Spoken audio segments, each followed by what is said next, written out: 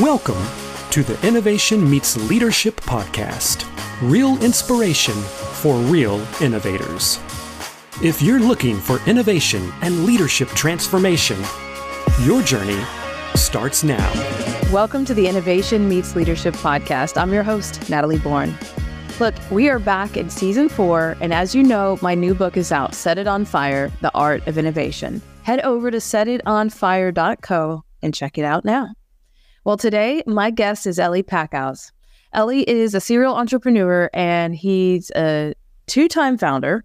So we're going to talk about that a lot today. And he started his first company with his brother. We're going to get into that company. But then from there, in 2017, he partnered with some folks and started another company called InstaFloss.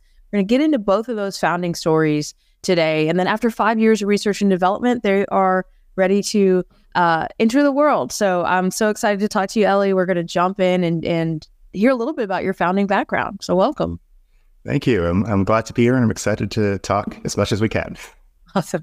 Well, let's start out with your first company. Tell us what it was, what you guys set out to do, and then tell us about your exit there. Right. So my first company, the idea actually came from my brother. He's a musician, and he was spending a lot of time at home playing by himself, and he didn't have a drummer to play with. And so he wanted a beat to accompany his music. So he looked up drum machines, but they were all like tabletop devices. You have to use your hand. You can't, play those and the guitar at the same time, which, is what he wanted to do.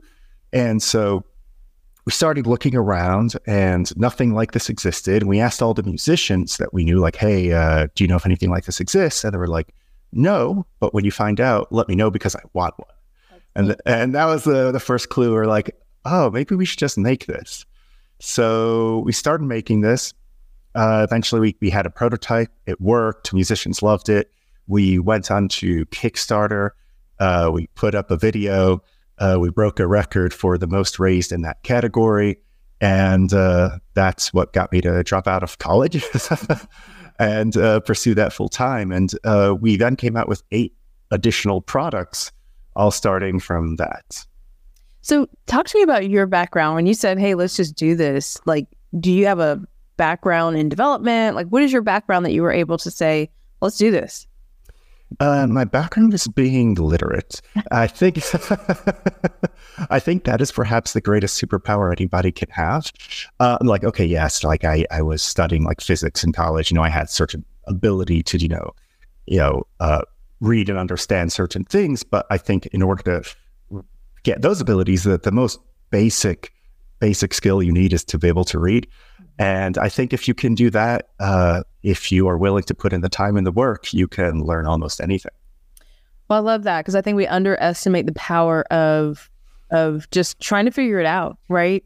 We kind of feel like we have to have all the answers through studies or a book or whatever, but it sounds like you just did research, you rolled your sleeves up, and you just figured it out. So talk to me about these different products that you all created. How did you decide what you were going to build, first, second, third after that drum machine? Right. I mean, that's a great question. Often, like, which product you make depends on so many variables. Like, first of all, what ideas do you have, right? Which of your ideas are actually good? What is the demand for them? Yeah. And then what do you have the capability to create? Because you might have an idea for something that is super awesome, everybody loves, but you just know that this is going to be a long development project. It's going to cost a lot of money. You don't really have a lot of money. But there's another product, and maybe it's not as good, but it will make money, but you can turn it out really quick. Mm-hmm. So those are all things that have to come into the decision-making process. So the products we made were things that stemmed from musicians playing by themselves, because that was our core audience. Mm-hmm. And we came out with a looper, we came out with cable winding devices, we came out with MIDI controls. There's also just technical stuff that, unless you're a musician, probably won't interest you. And then about 5 years ago, I was flossing with my brother. We were like late for something. We're like, there's got to be something that could, do this quicker. And that's when I started thinking about, like, instead of coming up with products for 1%, there's like 10% of the population plays any sort of instrument. Yeah. 10% of those buy a gear, and 10% of those would be interested in our gear. So we're talking about a fraction of a percent in total market. Like, everybody has teeth. everybody ought to floss. Nobody wants to. Right. If this could be resolved in an effective manner, obviously the quickest floss is not flossing. That doesn't count. If this could be solved, that would be bigger than anything we're doing here. And putting our hearts and souls into these products. But I knew that this was going to be the big one. So I got obsessed and I started, again, the superpowers literacy. I started reading textbooks on what is flossing, what's the research out there, what is effective, what are the methods, etc. And that took me down a whole rabbit hole that led to another company and to where we are today. All right. So I have to just ask a random question. So as you're in this rabbit hole learning about flossing, do you discover anything that maybe disturbed you about flossing? Do people just not floss as much as they need to? I have a friend that goes to the dentist more often because she refuses to floss. What did you see down that rabbit hole?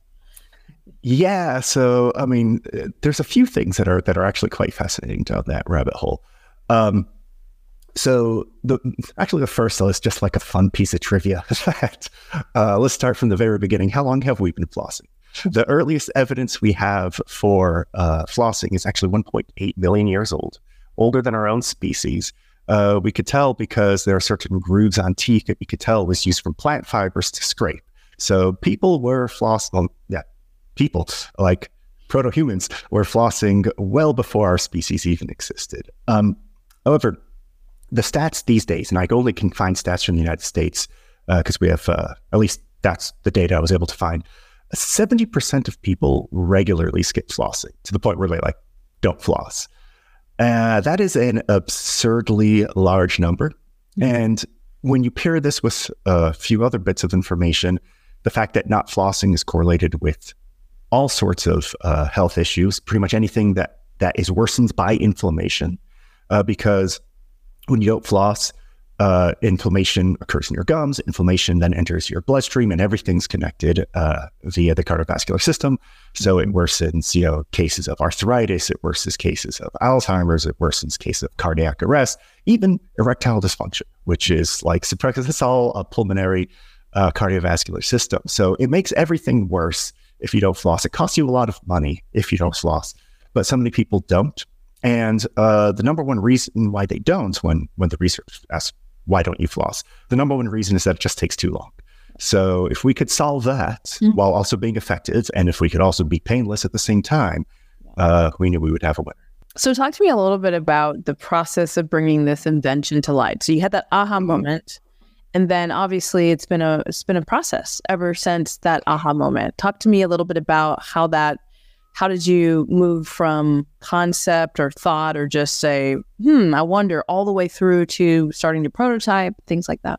Yeah. I think that probably one of the biggest misconceptions about inventing products is that the aha moment is the thing, right?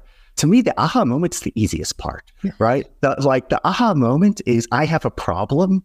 Wouldn't it be nice if this solved it? If there was just something that flossed my teeth for me or showered for me or, baked all my food, whatever.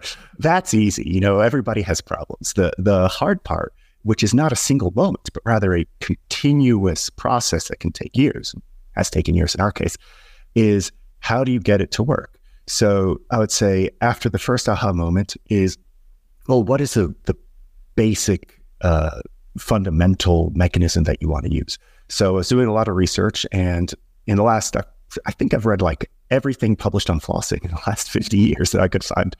And water flossing is a lot more effective than string flossing because water molecules can get deeper underneath the gums. They can clean 360, they could remove more plaque, etc. However, water flossing devices, which have been on the market since the 60s, take even longer than string. So they take the number one complaint and they make it worse. So I knew that if we could use water jets, we would have a more effective floss and also a painless floss because it's adjustable. The question is, how do you get it to be done in 10 seconds? So the first thought was okay, let's design a mouth guard. It's the first thing you think of, goes over your teeth and does it all at once. That has a number of problems. The first was discovered that you'd have to make a custom one for each person, and then you'd probably have a $900 product, and that's not accessible to most people. The second thing is that if you used a mouth guard, you wouldn't actually be able to clean 360 degrees underneath the gum line around each tooth, which is one of the advantages of water flossing. So we would make something more expensive while making it less effective, because a mouth guard would only be able to clean between the teeth. So eventually the big breakthrough moment there was, we don't need the jets to be static. We could move the jets in your mouth. And so we eventually came up with an H-shaped device. The top part of H goes over the top. The bottom part of H goes over the bottom. Water jets come from all four quadrants of the H. It rotates from one side of your mouth to the other. And that's how we're able to clean 360 degrees around each tooth painlessly in 10 seconds. Wow. So that was only the first aha mechanical part, right? Yeah. Then you have to go to, well, does it actually work effectively, right? And that's a part where it's like, okay, I believe in the superpower of literacy, but only to a certain extent. I really feel at this point, now that we have a concept, we should bring in real experts. So I teamed up with Dr. Ana Mascarenhas, who's the chair of the American Dental Association Council of Scientific Affairs. Essentially, she monitors all science on the current state of dental. And so I managed to actually get an appointment with her. I was kind of surprised. And I was like, this is what I want to make. How do I know? How do I test it? What do I do? What sort of modifications do you think are necessary? And she immediately saw the value. She's like, okay, this can really work. This can make it not only more efficacious, which is how well it works in a lab, but more effective, which is how well it works in real life. Because if you do something, if something's 100% efficacious, but it's annoying and you don't do it, it's 0% effective. Yeah. So not only would it be more efficacious, but also effective. So she was excited about that. And so it led us on a long journey of scientific validation, where the first thing we did was actually flossing pigs. We would... awesome. I'm sorry. That's amazing. It was actually pretty nasty. Not live pigs, because we had to do dissections to see how much plaque we were removing underneath the gums. We would have these pig heads that we would get from butchers, and then we would floss them with the mechanism, and we would floss half of the mouth, and then we would cut away the gums, and we would look underneath, and we would compare the plaque from one side to the other. We would see how much our penetration was. And so then, because we have jets coming from all sides doesn't mean that we solved it, because we need to know how big are the jets, how far apart are they, et cetera. And so that was a whole process. And then we went into testing on humans. And then all these things require modifications for the device. And then we make these modifications, and then we go into manufacturing. And of course, that's when COVID hits, and of course. Manufacturing goes underway. So we had to constantly redesign things based on supply chains. Mm-hmm. And now we're finally here. I would say it's been a 5-year journey, which is far longer than I thought it would ever be, far more expensive than I thought it would ever be, far more hurdles to overcome. Yeah. And that's just how it goes. And now I'm actually in Guadalajara, Mexico right now, where we're manufacturing, overseeing the first production run, and our first unit should be out in June. Wow. So talk to me, it's just really incredible to hear your journey and all the people you had to reach out to and all the things that all the hoops you had to jump through.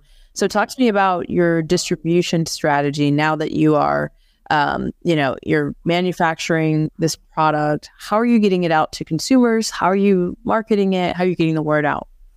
Right. So now we go into a bit of the business side and, what the strategy is. So our production needs ramp up time, right? We can't just start by making 1 million units. First of all, we don't have the funding to make 1 million units at a time. And also you have to slowly ramp up production in order to make sure that things are coming out in accordance to your quality specifications. The bigger you start, the more likely it is you'll make mistakes. So while we're quantity limited, we're going to start with a tiered up release. So first, we're going to start by selling exclusively on our website. Then we're going to move to third-party e-commerce sites such as Amazon, and et cetera, and then to dental partnerships and distribution. So the reason why we want to have a tiered release is twofold. One, we are quantity limited. So if we run out of quantity, we want to be selling at the highest margin. The second thing is that the closer you are to a channel you control, like your website, the more you can A/B test. So we can A/B test colors, we can A/B test messaging. We could see, do people care about the speed? Do they care about the painlessness? All these variables. Does financing important? All these things. When you have a retail contract, you cannot change anything without violating the contract. Mm-hmm. So you want to start by getting as much data as you can, with as much experiments as you can before moving on to the next stage, because that way you can assure that the next stage, when you go into the stores, you have the most effective messaging, you know precisely what works and doesn't work on customers, etc. So that's the two reasons why we have this tiered release. It's interesting to hear how you're doing that. And I agree, the closer you can be to the customer, the better, right? Because you're not going to get any data off of Amazon, but you're going to get a ton of data of your own if you're able to test on your own website. Talk a little bit about the choice you made of how you funded this as well. Like, why did you go in the direction you went to fund this and the way you funded it? So there's a lot of advantages for the audience listening, we crowdfunded our company. We did two types of crowdfunding, actually. The first is product crowdfunding on companies like Kickstarter and Indiegogo, which is where you offer the product at a discount for people who pre-order it. So you give us money now because you believe in the project and you want to be the first to get it. And then it will deliver to you first, right off the presses from the factory when we first create it. And big thank you for helping us make it. And then the second type of crowdfunding we did, which is equity crowdfunding, which is we offer shares in the company, saying if you invest in the company, as low as people have invested $100, people have invested like $25,000, big variety of checks, and because they want ownership stakes. So we did those two types of crowdfundings. So the reason why we did this was, to me, the idea, a floss in 10 seconds, an effective, painless floss in 10 seconds, is something that is such an accessible idea that I knew it would be well received by the crowd, by the public. And so you get to skip a lot of the hurdles of going through traditional investment. Because when you try to go to traditional investment, the first thing they're going to say is, well, how do we know anybody wants it? How do you know there's any demand? Sure, I think it's a good idea, but you don't really know. Therefore, there's so much uncertainty. We're going to take over the majority of the company. We're going to give you really bad terms. We're going to, to the point where, you hear stories of founders getting kicked out of their own companies because the investors took over. Yeah. However, if you go to the crowd and you're like, hey, do you want this? And they're all like, yeah, we do. And so much we're willing to give you money in advance. Number one, you might not need to go to investors. But number two, if you do go to investors, you could point to that and say like, hey, look, there's a lot of demand. People actually want it. So you're in a much stronger position. So it just makes sense for so many reasons. I would say the reasons why it wouldn't make sense for someone's company would be if their idea wasn't really publicly accessible. So let's say you were doing something super specific that the public wouldn't care about, then, you might not be a good candidate for that. Or if you don't have a good idea, then you may go out and be really disappointed by your results. And it would look, it's a gamble because you would look really good if you succeed. You kind of prove the investors right, and you might become uninvestable if you fail. So, but then again, that could be a good thing to know, because maybe you shouldn't pursue that idea. Right. Before you sink thousands or even worse amount of dollars into something, it might be good to know what the customer thinks and if you're even kind of hitting a spot of demand for them in the first place. And I think that's a powerful thought. And I agree. I mean, I think that the way that you did that, you instantly saw, that demand. So I'm curious, what were people saying about this as they were learning about what you were doing? Was it curiosity? Was it questions? Was it just, wow? I mean, what did people think about this invention as you were crowdfunding? So, I mean, as with everything, there's a bell curve of responses. I would say that probably the majority are just like, oh my God, I need this all my life. Wear this. I hate flossing. Here's someone shut up and take my money. Right. I would say another portion of the bell curve is definitely this is probably vaporware. Like, there's no way this works. Like, it can't be true. Flossing in 10 seconds is ineffective. You have to floss for X number of minutes. Like, well, no, but we use 12 jets. Like, we can make it much faster. That's the whole point of this technology. But like, some people like just can't wrap their head around it, which is important to notice, because then as you're trying to, when you're trying to market and publicize your product, when you see the objections people have, you know what you have to get ahead of. Yeah. People might say that's too fast. There's no way it can be effective. So you have to get ahead of that by saying like, oh, no, but here's the studies we've done and here's why it's fast. It's not fast because we're skipping anything. So that was another part of it. I would say, and then another part of the bell curve, which surprised me the most because I was so, involved for like 5 years making this, is some people just didn't get it. They're like, oh, this is a water pick, right? And it's like, no, well, sort of. Like, it uses a water jet, but water pick takes longer than flossing. We do it in 10 seconds automatically. Like, what part of those words don't you understand? I feel like all of it, because it's new. Right, exactly. But you can't blame the customer for not understanding it. Mm-hmm. So what that notifies us is that we need to do better on messaging. And so, we started A/B testing all sorts of messaging until we started getting a lower percentage of responses being like, oh, you're just selling me a water pick. Why are you selling this? It already exists. It's like, and, so you can tinker with your messaging until that question minimizes or goes away, hopefully. And that's, again, part of the power of A/B testing before you go into retail outlets, which is another whole reason for the tiered approach. Yeah, that's super interesting. I think it's important to just tease that out a little bit more, of the fact that a lot of your objections it can go into one of two ways, right? We say in sales all the time, like, we build our pitch decks off of objections, right? Like, that's how you know how to tell the story of the product, is sometimes where people are getting hung up and where they're getting confused. But also, I loved how you talked about just the messaging factor and being able to test different types of messaging and seeing what's actually resonating with the customer, which is, again, a brilliant way of helping, like you said, to lower that bell curve. There will always be, no matter what the product is, late adopters who want to see everyone else do it first and want to verify it's real and all the other things. But, when you're hitting a stride of a lot of people saying, hey, I'm confused, or is this real, or what is this really? It's so helpful, because then you can go in and adjust messaging to really address that. Absolutely. I couldn't agree more. That's really cool. So, okay, let's say that we're talking to somebody who is an entrepreneur or wants to be an entrepreneur. What is some advice that you would just have for them for all your learnings, right? You've done this a couple times now. So I know you have some learnings under your belt of what has and hasn't worked. What would you say, even in this invention that you're currently getting ready to release, what would you say are some of your maybe top 3 lessons learned? Yeah, I mean, that's like quite the task to distill it into 3 things. I'll do my best though. I would say, number one thing, you really have to validate that you're solving a problem.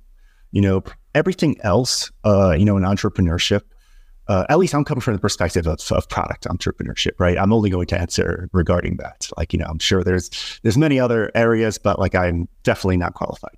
So regarding creating products, you have to be solving a problem. If you're not solving a problem, then fundamentally, you're flawed from the get-go. Like, you can't build like a giant castle on top of sand, so it doesn't matter all the rest of the details. I could give you all the rest of the advice, or people smarter than me can give you even better advice, and it just won't matter because you're not solving a real problem. So you really have to really focus on that. I think product first is definitely true, because you could always adjust your strategy.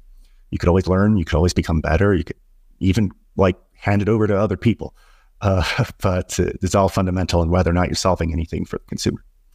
The second thing I would say is who you partner with is incredibly important, because even if, you feel like you can learn anything or you do know anything, you have certain expertise, there's always something that you don't see.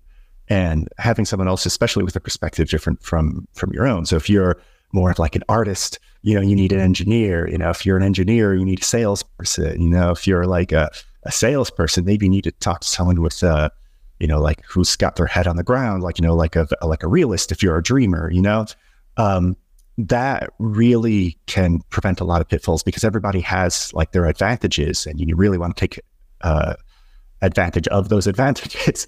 But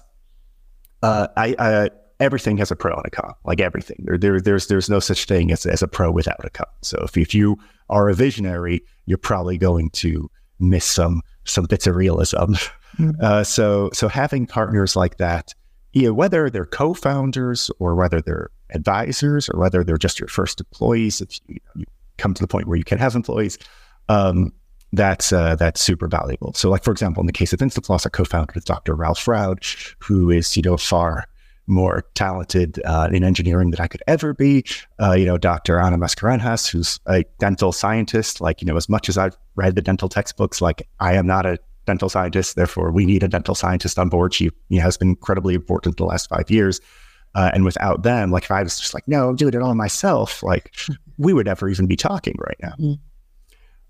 And then the third thing I would say is kind of maybe the opposite is you might feel like you have to know something before continuing. People feel like I can't go into this business because I'm not qualified, because I don't know enough. I'm not an engineer. I'm not a scientist. I'm not a, whatever. Like, I don't know, you have like ideas for,